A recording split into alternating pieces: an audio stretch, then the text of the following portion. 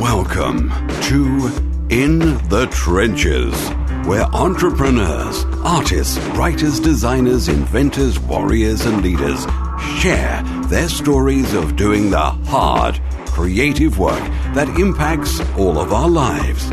Let the journey inspire you to do something worthwhile, build something bold, and create your life's work. And now, your host, Tom Morkis. On to another broadcast of In the Trenches. I'm very excited to have on our show today Matt Gartland, who is the founder of Winning Edits, a creative agency for authors specializing in the strategy and production of books, podcasts, and products. And Matt is somebody who I've run into, actually I think it's probably been 2 if not 3 years now since we last connected. I think 2. Kind of at the start of my journey in the publishing world, right? When I was like, okay, I want to start publishing other people and not just publishing myself. But it's kind of cool to see how our paths have diverged and what he's been able to produce over the past couple of years. And we'll be digging into those projects. But Matt, it's so great to have you on the podcast today. Tom, it's my pleasure. Thanks for inviting me on. This is exciting. Awesome. So tell us a little bit about yourself and what you do and what you're working on. Yeah, no, that's great. A lot of my work kind of focuses at the intersection of good storytelling and a digital experience. And those are 2 broad topics, I realize, but it's fascinating to see the innovation that's occurring online as it pertains to digital publishing and self-publishing with various forms of audience building through blogs and other forms of content like really great podcast series. And my love has always been, even kind of dating back to what I studied at university, is technology, but very much with a web focus and very much with a kind of a social focus. When I was studying IT and technology back in school, Web 2.0 was kind of just emerging as a thing, and social media was just sort of emerging as a thing. So it's like, the intersection of these 2 very fascinating aspects of our economy and of our society just enthrall me. So I've been trying to anchor my businesses and my projects kind of at that intersection. Awesome. So actually take us a step back then. How did you get into this world of authors and content creation and kind of the other stuff you've been branching off into in terms of podcasting, but kind of taking us back to that branding? So you said you studied this kind of area in college, but like where's the root of this? Where does it start? Yeah, goodness. I suppose it does start in college, but I'll confess it was not per se a conscious plan of mine or a direct route, which I think if anyone really does aspire to be an entrepreneur of some capacity, you have to be nimble. You have to kind of go sometimes without a plan and see what opportunities emerge and be adaptable, right? So what happened with me was I was studying technology, really started to kind of see what was happening online with a variety of digital content means. And just kind of web apps, kind of the web experience. That led me into an enterprise career, actually, first and foremost, right out of school with Johnson & Johnson, massive company, world-renowned, 100,000 plus employees. I don't even know how many they have these days. But so I did a lot of enterprise IT, but with a focus still on the web. A lot of the opinions out there are accurate when it comes to enterprise caliber work, where they're kind of behind the times a little bit, trying to catch up. So I was able to do some good work there. I really appreciated the opportunities, trying to drive some web innovation for some of the Johnson & Johnson brands. And at my heart, I always still had that love of storytelling and content and narrative. I explored that in college, even as electives. So here I am trying to tell my friends and explain to my friends in school, why I'm electively reading all of these books and electively taking, composition literature classes and writing all of these essays because I love story and I love content. So I got out of enterprise, left that to kind of just explore what I could do online in the kind of the early stages of digital publishing. And the way that manifested first was just as a freelance editor. Started finding some really interesting folks that were of a business, discipline, or had some really interesting business stories and skills to communicate, and we're trying to do something with that, and try to make some introductions, start working with them. Todd Henry is a great example, someone who is very smart in the kind of the creative business space and works with companies and teams, and he and I have had an opportunity to work together on some past projects. So that's how it started, and I just kind of figured it out. And that's led to Winning Edits, which is, as you say at the top there, an editorial agency focused more or less on authors that are trying to really embrace this idea of building a kind of their own little micro business and a little digital publishing imprint or some capacity of that. That's what Winning Edits does. We do other things kind of that have been a branch out of that, but I didn't necessarily go to school thinking I was going to start a digital publishing company. Yep, cool. So, I feel like you've been in a part of a lot of different projects then in the author space, the publishing space. Tell me about some of the, kind of the highs and some of the lows, maybe. Like, what have been like some of the, maybe even starting with some of the biggest challenges you've come up against, and then segueing into some of the bigger successes that you've had. Yeah, really great question. The challenges, there's no shortage of challenges. I think one thing is being able to really acutely communicate your value to an audience of potential clients or customers that may not immediately see it. Because I think in the traditional sense, editing has always been maybe a function of a traditional publishing house. And if you are, an author that has pursued traditional publishing or been traditionally edited, I think, hopefully you've seen the value of what good editing is, but you're not necessarily paying for it, right? And you're not paying for it directly. So to, at least for me as a freelancer and then growing into the company, Winning Edits, it's, it has been a struggle to really say, no, like good editing costs something.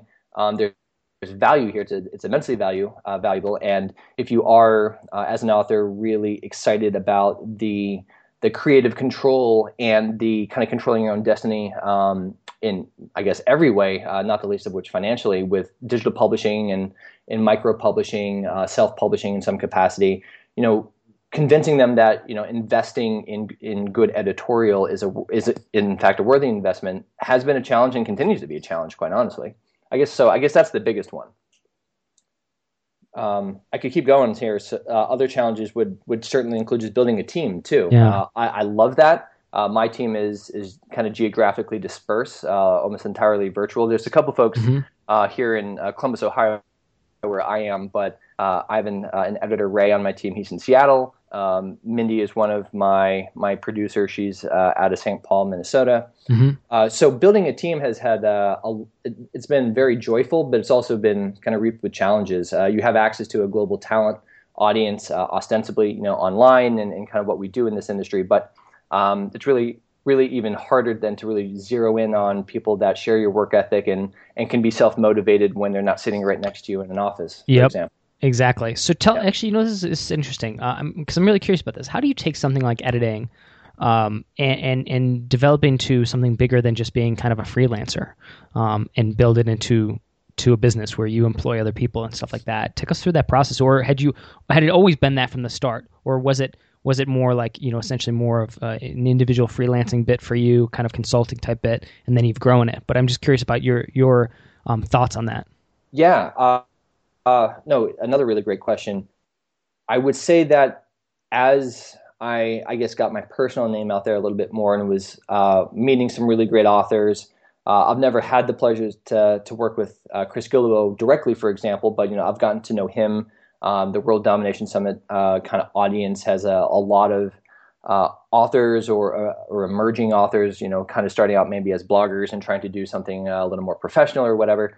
So as my name kind of got out there and I was working hard to network and whatnot, I guess the first thing to mention was just a capacity issue. It's like, hey, I only have so many hours in a day that I can be doing this. And I see a great just potential. And I see and am motivated at my core to help other people tell really great stories and work in that capacity, sort of as a steward, of their stories. How can I potentially, expand my personal capability to make a positive impact? And that, that was a segue into trying to align myself with some other editors that shared my vision and values and creative gifts, hopefully for helping, really shape good narrative and bring good ideas and good stories to life that can influence people, that can inspire people. So I guess that was the first major, not per se an aha, but major sort of maybe breakthrough. It was like, hey, if I really want to buckle down and try to actually build a business around what I'm doing, this is one very credible way of trying to do that. So that's what I've done in part. And as that's kind of taken off, I think another aspect of your question, which is great, is that, God, I talk about this a lot, is that editing is not just a one-dimensional thing, even though I think a lot of people believe that. They think of editing, and by and large, your average person may just think of grammar. They think of punctuation and spelling, which is all super important. And that gets categorized into copy editing. Copy editing, actually, though, is the final, it's the third of three kind of editing either phases or specialities, however maybe you want to think about it. Up front, first is actually developmental editing, and we're doing more and more work actually in this capacity vis-a-vis Winning Edits and the authors we work with, which is, hey, I have a story or a nugget of an idea, and I have all these experiences, and I want to turn this into a book. And I have a general outline of kind of amorphous thoughts. So I know I have a book here somewhere. Can you help me shape this? Right? That is developmental editing. It's in part strategy. It's in part almost information architecture, which is a term borrowed from software development. It's thinking through audience and audience connection, narrative structure. So before you can even think about copy editing, you have to do a really good job developmental editing, getting a structure and a flow and a purpose, to the book. Beyond that, after you really nail that, is what's called line editing. And that is very much almost your classic wordsmith idea, where you're working in line of a manuscript and you're making a lot of red line changes, and you're really focused on vocabulary and voice and paragraph transitions and the actual flow of the content. Once you nail that, then yes, hopefully after that point you have a really solid manuscript that is then worthy of copy editing. And then copy editing is almost binary. There's either like it's either right or it's wrong. There's different style guides, and that's something of a nuance. But then there's copy editing. So as Winning Edits has grown, and as we tried to make a bigger impact on a positive impact on the authors we work with, and then hopefully as an extension, make a good impact on their readers. Some editors are more focused and have a sharper specialty for developmental editing compared to copy editing. So that's been a way to kind of build the team and have authors work with a variety of different editors through the process of a book production. Very cool. And then how do you personally source potential clients and customers for this? I feel like sometimes self-publishers don't necessarily value editing maybe the way they ought to. So take us through that a little bit. Yeah, that again is kind of our number one challenge still, though I'm utterly and endlessly grateful for a lot of the referrals. I think a business like ours definitely thrives on a lot of positive referrals. Pat Flynn's one of our just most amazing clients. He's not a traditionally published author, but make no mistake about it, he's an author. He puts out a lot of content in a lot of different forms and mediums, and we have the great pleasure of working with him. He's passed our name along to other folks. His good friend Chris Ducker is another friend of mine now personally, and a Winning Edits author. We worked on his book, Virtual Freedom, and that's sort of an interesting example and almost case study for where the industry is evolving. So Chris landed a traditional book deal. He was traditionally published, but I think Chris is a super sharp and savvy business guy, and I think a lot of folks like Chris are starting to kind of see what's happening in publishing, namely that in the traditional sense there's a lot of contraction going on. There's fewer opportunities. The talent pool is shrinking because some of that talent is going off and becoming freelancers or budding together and creating little micro businesses in the service space. So he hired Winning Edits, and we worked with him on his first draft manuscript. He wanted to go in the door with his publisher with the absolute best manuscript that he possibly could to impress his publisher, to get the limited resources that his publisher had, to try to get as many of those resources and the best talent on his project as he could. So we had the opportunity to work with Chris on his manuscript in the developmental editing sense, as well as the copy editing sense, to again have the best first version as possible, soup to nuts, that he could when he submitted it. The publisher definitely still kind of did their thing and added value of their own on the editorial sense even after we did it. But the book was a smash success. I can't remember how many 5-star Amazon reviews it has now. It's like over 600. And I think that's a testament to both the quality of the book and certainly Chris is even marketing savvy. But that's an example of sort of this hybrid nature of our industry now. where there is still value and still a good maybe business reason to pursue traditional publishing, but there's a way to potentially even merge that with some of the creative freedoms and independence that's going on, like we are with Winning Edits. Awesome. Okay, cool. And so it sounds to me like referrals are pretty key here, and that kind of making these connections. So how'd you reach out to these guys in the first place? Oh, goodness. There's a potentially massive story there. The small version, short version is that I want to say it was 2010. I went to South by Southwest. I was very much beginning to kind of frame up what I wanted to do post my enterprise career. I hadn't even left yet, but was kind of planning my retirement, if you will, from the enterprise world and leaving. So I went to South by Southwest. At that point, Tim Ferriss had already kind of hacked South by Southwest, if you will, from like a blogger standpoint. So the blogger kind of community and the emergence of some folks investing in some self-publishing and digital publishing opportunities, there was a decent little footprint of those folks there. So I went there, and I had done a lot of due diligence up front in terms of researching what bloggers were really taking off, and the stories that they were telling, and really kind of seeing these guys as in some capacity or in some sense the vanguard of digital publishing and where that was going to go. And then maybe this was fortuitous, that I think 2010 was the year also the big sort of GoWalla versus Foursquare sort of year, where global check-ins were like super important, and everyone was kind of on that trend or craze. So I was able to see where people were. So I just utterly crashed people's lunches and things, and I had emailed a fair number of them in advance, and was like, hey, I'm going to be in Austin as well. Would love to try to meet up with you guys. So just took initiative and kind of sucked it up and threw myself at some opportunities, and was able to meet some really great people. It never ceases to amaze me just how charismatic and how genuine a lot of the folks in this industry are. And if you just make a little bit of an effort to introduce yourself, that can go a long way. And I was thankful and lucky that it did in my case. Awesome. So tell me a little bit about kind of where you're at now and what you're working on and where you're going. Yeah, we do a lot of strategic content work. A lot of times it results in some sort of a published product. Oftentimes, I guess you could say that's a book, but what's super exciting for us is that kind of the definition of a book is evolving and changing. It's not a very rigid concept anymore, so that's fun. We work with folks like Pat, like Chris. We've worked with Mark and Angel. Typically, we work on nonfiction projects. We've done a random fiction book here and there.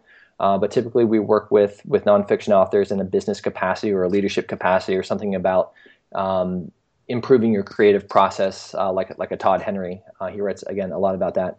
So we do a lot of content strategy, trying to think about what sort of narrative do you want to tell sort of across channel. That's where we're trying to anchor a lot of our work now. Is like, okay, you want to write a book.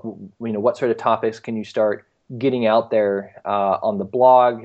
Maybe serialize some of this content through a hyper-focused podcast.